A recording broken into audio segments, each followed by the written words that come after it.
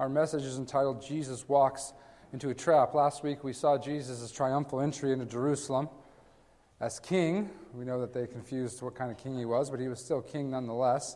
So today we're going to talk about Jesus walking into a trap. His betrayal and his arrest is what we're going to talk about today. So we're working our way through the Holy Week. I know it's early, but we're going to work our way up to, to Easter. Thanks, Sam. So beginning in Matthew chapter 26, I'm going to start in verse 36. It says this: Jesus went with his disciples to a place called Gethsemane, and he said to them, "Sit here while I go over there and pray." He took Peter and the two sons of Zebedee along with him, and he began to be sorrowful and troubled. Then he said to them, "My soul is overwhelmed with sorrow to the point of death. Stay here and keep watch with me." The disciples and Jesus had just participated in the Passover dinner. That's what we know, that during that dinner he instituted communion, which we just took a part of, right? That Passover dinner they had just eaten, and Jesus leaves the upper room, and he comes to the Garden of Gethsemane, which is on the Mount of Olives. The Mount of Olives is just on the other side of the Kidron Valley from the main, or Jerusalem proper, I guess, the main city of Jerusalem. I'm going to show you a picture of that right here. So where Jesus is, there's some church. This is a picture from the city of Jerusalem towards the Mount of Olives. So the traditional spot of where Jesus was probably in this area here. There's a church built here, a church here. There's some churches that are built there now in Jerusalem, obviously. But where the traditional site is of Jesus, of the Garden of Gethsemane, is in this area. Now that's just a traditional site. We have no idea if that's the actual spot or not.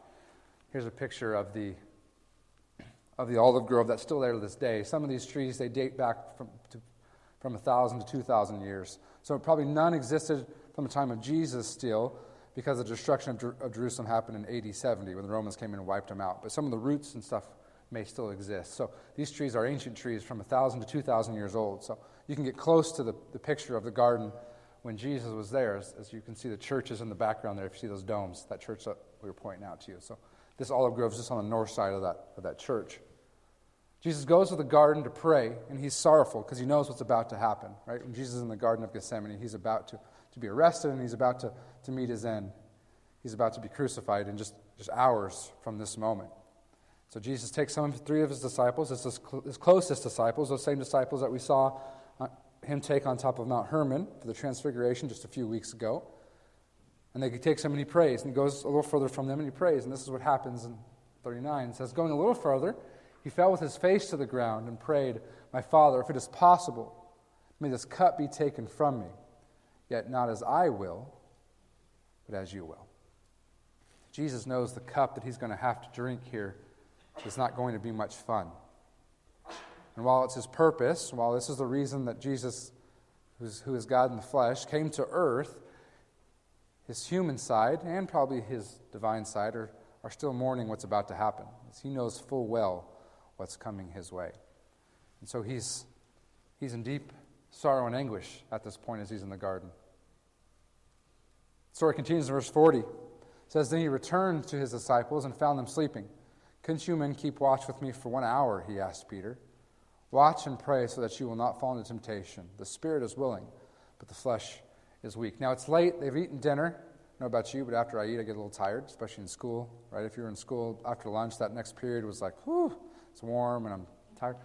The disciples, guys, have had an extraordinarily long week. We skipped a lot of what's happened, but they've been in the temples every day. It's Passover week. It's the excitement in Jerusalem is at peak level. And they're tired. And they fall asleep as Jesus goes and prays. A couple things, though, what I think is interesting is when Jesus takes them with him. That even in Jesus' darkest moments, his desire is to have some human companionship with him. Right? To take some of these are his closest friends at this point, his closest followers. He brings them along with him. Now he's frustrated because they fall asleep, but put yourself in their shoes. They're tired. What I find interesting, though, is that he asks Peter, as if Peter's the leader of the three even, who's the three or the leader of the 12. And we've seen Peter time and time again. Sometimes he makes a fool of himself and puts his foot in his own mouth, and sometimes he says brilliant things like we saw a few weeks ago when his confession that Jesus was the Christ, the Son of the living God. Jesus says, can you just hang with me for a little longer as I pray? Remember that the disciples they don't have it down yet. They're not comprehending what's about to happen to Jesus. He's told them, but it's not making sense. So Jesus goes away a second time and prays. He says, my Father, if it is not possible for this cup to be taken away unless I drink it, may your will be done. When he came back, he again found them sleeping because their eyes were heavy. So he left them and went away once more and prayed the third time, saying the same thing. Now, anytime you see the number 3 in the Scriptures, it's important for you to realize that the authors and God are trying to get you to understand something. Right? It's for emphasis, it's purpose. Anytime you see 3, something repeated 3 times, it's, hey, pay attention and get it. And Jesus is going away 3 separate times, and he prays the same prayer. Father, if it's possible, take this cup from me. But if it's not possible, your will be done. Like, I'll drink it. Like, if I have to, I'll do this, God. And he's wrestling with what's about to happen with him, and understandably, because what's about to happen to him is horrible. So he goes that third time, and he comes back. It says, he returned to the disciples and said to them, are you still sleeping and resting? Look, the hour has come, and the Son of Man is delivered into the hands of sinners. Rise, let us go. Here comes my betrayer. Now you saw where the Mount of Olives was, and you could see, so remember Judas is about to betray Jesus, and he brings with him a whole group of armed men. And the reason Jesus can say this, here comes my betrayer, is he can see the torches coming through the night. As they come down off the Mount of Jerusalem, through the Kidron Valley, there's like a creek there now, and up the next side, right, Jesus knows what's going to take place. Remember, Judas has left the Last Supper early to do what he's about to do, to betray Jesus. So Jesus prays, and as soon as he's done praying, this is what happens. While he was still speaking, Judas, one of the 12, arrived. With him was a large crowd armed with swords and clubs, sent from the chief priests and the elders of the people. Now the betrayer had arranged a signal with them. The one I kiss is the man, arrest him. Going at once to Jesus, Judas said, greetings, Rabbi, and kissed him. There's a lot that's frustrating with this section. One, that Judas, who's been with him since the beginning, betrays him, right? I mean, that just makes you want to punch him right in the nose. He brings a crowd of armed people with him, as if Jesus is about to say it in the next section, as if Jesus has had weapons with him all along, who's leading a rebellion, and Jesus has never been that person. One, that he betrays him with a kiss, and the kiss on the cheek is one that you use in many cultures as a greeting, right? So someone very close. A lot of cultures still do that to this day. They'll kiss each other on the cheeks. That's the symbol that Judas uses, which is a very intimate symbol, so that's frustrating. And then he calls him Rabbi, teacher, as he kisses him. There's all kinds of things that betrays Jesus to his very core. And while we often kind of skip over this section, I want to pause for a second and think about the hurt and pain that happens to us. And some of you have probably experienced this in your life when someone who's close to us, someone who we love, betrays us. And the hurt and pain that brings us. And the person who we're in a relationship with isn't faithful to us. That hurts. That hurts us deep. When the friend stabs us in the back. And that's what Judas does to Jesus in this moment. Jesus and Judas have been together for about roughly 3.5 years at this point. And Jesus has brought Judas along to everything he's done. And Judas has been able to see Jesus walk on water and see him cure people with leprosy and make people who can't walk again. And this is what he does. For some money, he betrays the Savior of the world.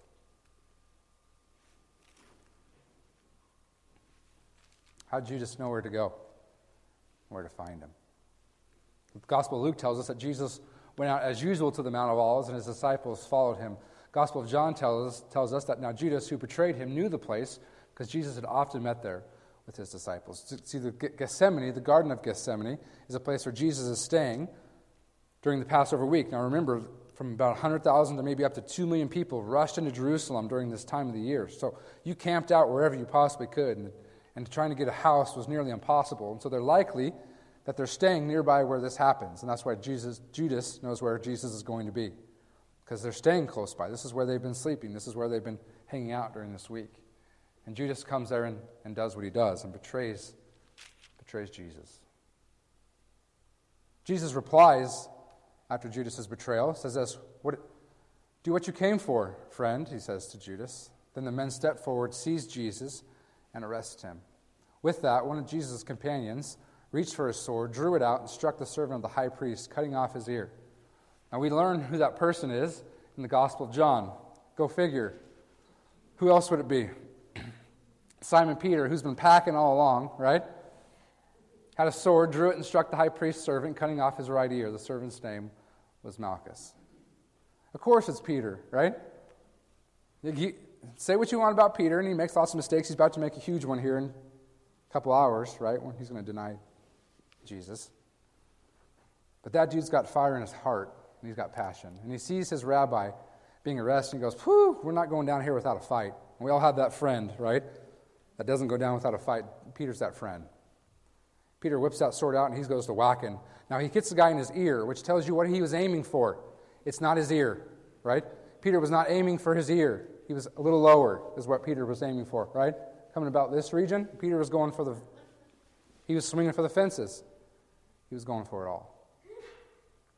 Remember, we talked about last week how when Jesus came into Jerusalem and they shouted, "Hosanna," and they laid those palm branches down, that what they were saying is, "Free us from Roman control." And we see in this moment, I think, that Peter is still caught up in that idea that the Messiah is going to lead them to independence from Rome. And so Peter goes, "Well, this isn't going to go down like this. We're going to fight this to the end." And look at Jesus' response to Peter. "Just put your sword back in its place," Jesus says to him. "For all who draw the sword will die by the sword. Do you think I cannot call on my Father, and he will at once put at my disposal more than 12 legions of angels? But how then would the scriptures be fulfilled that say it must happen in this way?" Notice that Jesus, tells him to put his sword, but doesn't really chastise him. He knows Peter's heart. Peter's heart's in the right place. It's just not doing what he's supposed to be doing. Excuse me. He says, "Peter, man, if I want to fight, I've got 12,000 angels here right now, and we laid waste to these guys, but that's not the point. What's about to happen has to happen. The betrayal has to happen. The arrest has to happen. The trial has to happen. And the crucifixion has to happen." Excuse me. Jesus says, "How then would the scriptures be fulfilled that say it must happen this way?" The scripture I think he's referencing here is Psalm 41, 7 through 9. It's the Psalm of David. David says, "All my enemies whisper together against me. They imagine the worst for me, saying a vile disease has afflicted him. He will never get up from the place where he lies. Even my close friend, someone I trusted, one who shared my bread, has turned against me." What did Jesus and his disciples just do before they came out to the garden where he prayed and then before he's arrested? They ate the Passover meal. And what do you eat at the Passover meal? You guessed it. It's bread. His close friend, someone Jesus trusted, who has shared his bread, who has been at his table, has turned against him. Jesus says this is coming true. So the prophecy about the Messiah is coming true. Jesus responds now to those who've come out in the crowd with torches and clubs and swords. He says, "Now, Jesus said to the crowd, am I leading a rebellion that you have come out with swords and clubs to capture me? Every day I sat in the temple courts teaching. You did not arrest me. But this has all taken place that the writings of the prophets might be fulfilled." Then all the disciples deserted him and fled. Jesus confronts the crowd and says, "Hey, I'm in the temple courts every single day. If you want to arrest me, why don't you do it then?" It's a great lesson for us that what has to be done in the dark should probably not be done, right? That's what's happened here. They know that if they do it in the public, and those who have heard Jesus talk hear about it, they might rebel. They might come against the authorities. And so what you do is you go in the dark when no one's around, everyone's asleep, and you arrest him then, so there's no uproar and there's no crowd. Which again tells us that if we're doing something in the dark, we probably shouldn't be doing it. If you have to hide it from other people, it's probably not great. You probably shouldn't participate in it. Just a simple rule of life. I want to come back now to a section and reflect on it. Jesus, when he's in the Garden of Gethsemane, falls to his face and he talks about a cup. He says, may this cup be taken from me, yet not as I will, but as you will. He says, take this cup from me. And the Seder meal, which is the Passover meal that the Jewish people practice to this day, has 5 cups that you drink from throughout the meal. There's 5 different cups. Actually, the fifth one they don't drink from, but the first 4 they do. And Jesus had just participated in this meal that involved 4 cups. Now, the 4 cups of Passover are because of the 4 promises God gave to the Israelites when he freed them in the Exodus. When he says, hey, I'm coming to your rescue. Hang on, I'm coming. I know you're slaves, and I've heard your cry, and I'm coming to rescue you. He promises 4 things in Exodus 6:6-7. 1, I will bring you out of Egypt. 2, I will free you. You won't be slaves anymore. I will redeem you. I will buy you back, and I will take you as my own. You'll be my people. And so the Jewish people, to this day, drink from these 4 cups, each one from the promise, and they tell different parts of the Exodus story during the Passover meal. Jesus was drinking, and his disciples drank from these 4 cups right before he comes to the Garden of Gethsemane. I don't know which cup he left on. Some people believe it's cup number 3, which wouldn't that be fitting? As if he doesn't drink from the 4th cup before he goes to the garden, but stops at number 3. Because number 3 is, I will, God speaking, redeem you. And what's Jesus about to do in just a few hours? He's going to redeem them. He's going to pay a heavy price to buy them back from being slaves to sin and death. But the Jewish people to this day keep a 5th cup, and it's Elijah's cup. And this is taken from Chabad.org, which is a Jewish website. It's a great one if you're looking at Jewish things. So the Seder is the Passover meal. It says, after the conclusion of the Seder's grace, after meals, there is a universally accepted custom to pour a cup of wine, the cup of Elijah. That's the 5th cup. Open the front door of the home and recite several verses, mostly from the Psalms, wherein we beseech God to pour his wrath upon our persecutors and oppressors. See, the 5th cup is of God's wrath.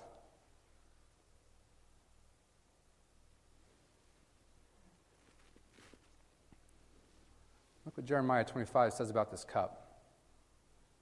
It's what the Lord, the God of Israel, said to me, take from my hand this cup filled with the wine of my wrath, and make all the nations to whom I send you drink it. And then Jeremiah lists all the nations essentially of the world at that time. Continues in verse 29, see, I'm beginning to bring disaster on the city that bears my name, talking about Jerusalem.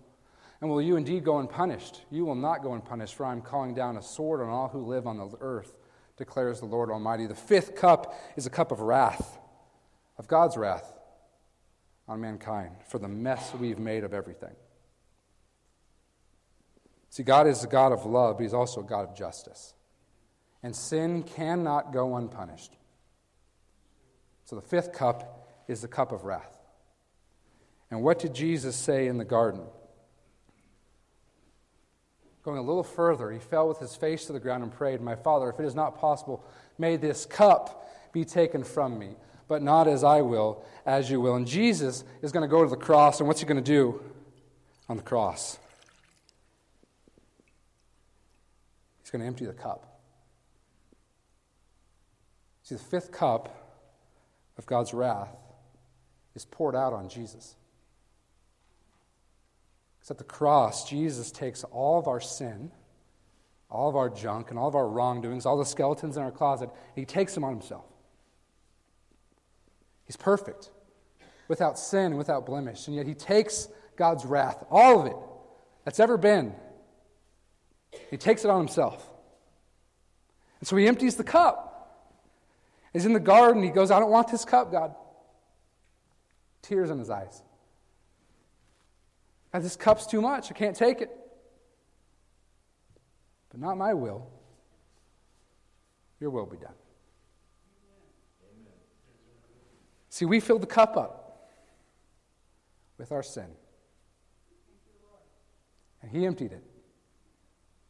So you and I could drink from this cup, the cup of redemption. Because redeeming is buying someone back at a price. And Jesus paid the price. so you and I could be brought back into a relationship with him. He took all God's wrath on him at one time and at one moment. For you and for me. Now I want to talk about, we're going to finish with this, the idea of Jesus in Gethsemane. That's where this whole thing takes place. It's in the Garden of Gethsemane. Now the word Gethsemane means an oil or an olive press. And what they did is they used a large millstone, normally attached to some type of animal, an ox or a donkey.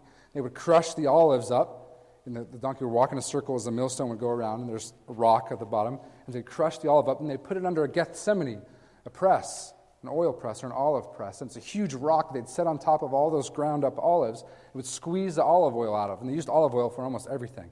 For cooking, for medicinal purposes, for anointing, for all kinds of things, right? And that big rock would sit there, and it would press all that oil out of it. And Luke tells us that when Jesus is in the Garden of Gethsemane, what's happening to him? It says, that being in anguish, he prayed more earnestly, and his sweat was like drops of blood falling to the ground. Of course it was, because he's in the Garden of Gethsemane. And the rock and the weight of all God's wrath is on him. And it's pressing him down. And the scripture tells us that he sweats like drops of blood because of the stress he's under. As he takes all of that, the weight of our sin on himself. So not only does he drink from the cup of wrath, but he feels the full force of God's wrath and God's justice on himself. So you and I don't have to. And man, that's good news. And if you have not yet invited this Jesus into your heart, what are you waiting for? Because he will do anything for you. He will be in the garden feeling the full force of the weight of all of our sin on him. To the point where his capillaries start breaking. That's what happens here to Jesus.